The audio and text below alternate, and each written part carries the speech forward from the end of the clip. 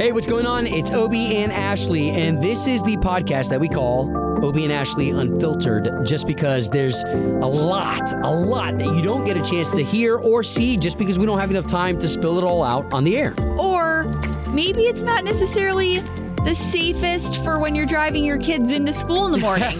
Just gonna put that out there. It's real talk, honesty, and we're never gonna sugarcoat anything for you. Yeah, no rules, no FCC regulations. This is Obie and Ashley Unfiltered.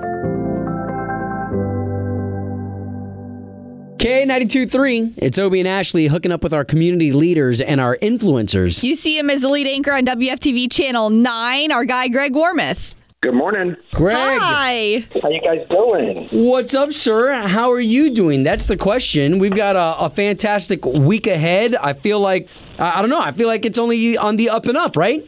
I think it's going to be a great week if we have our rocket launch, which you talk about something timed well to give us a boost of American patriotism. That can do the trick. So let's hope the weather is good. Hey, that might be something you might know with all the years of talking to people with NASA and everything. How soon do they make that call? Like, how far in advance?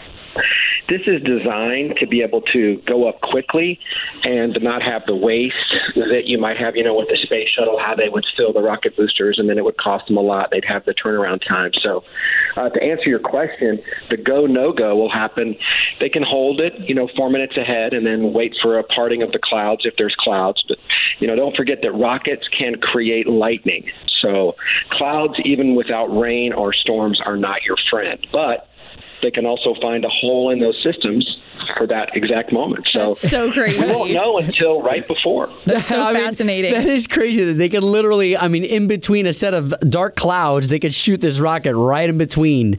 Let's not forget this is Elon Musk. These are modern day. Elon Musk is like a modern day Einstein. Right. And so everyone really should get excited about this public-private partnership. We're not all in this with government money. This is also a lot of private money. So, okay. So let's put this in layman's terms, because they keep bringing up the fact that we haven't done this since 2011.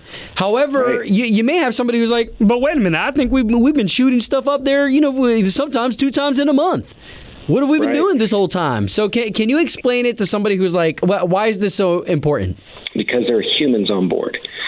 That is the bottom line. There are human beings, and otherwise it was just lost of money or machine, but now we have humans. But the escape plans that this has tethering systems that allow, like if you've ever been on like zip lines, this rocket system has zip lines, various zip lines at various levels, that if there's a problem or a fire before launch, the astronauts can abort and go down zip lines into an armored vehicle. Oh, my God. So there's an explosion on the path. So I think the escape is almost as interesting as the launch.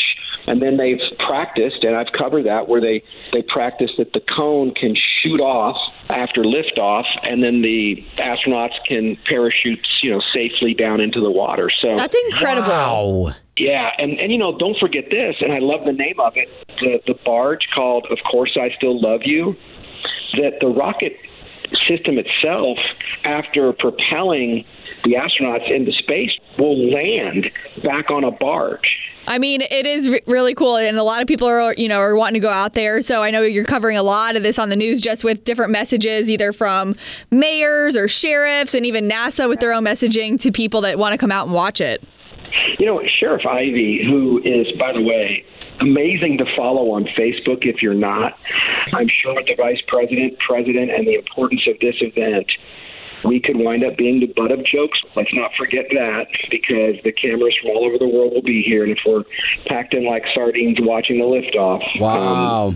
Yeah. A lot of the excitement of the liftoff will probably be turned to look at Florida and how they don't follow the rules. So basically what you're saying is that we will be on the world's stage, so act appropriately.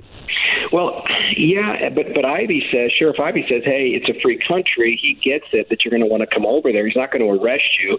He's just asking people, I don't want to speak for him, but basically asking folks to social distance where masks when appropriate, those sorts of things. Be responsible about it, yeah.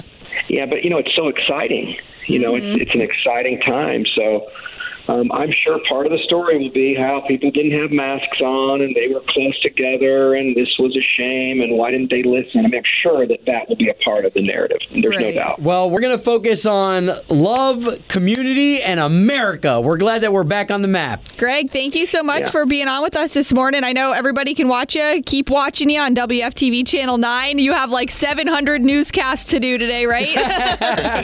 Yeah, I do. And last Wednesday, I interviewed Vice President Pence. Tomorrow, I think I'm interviewing President Trump.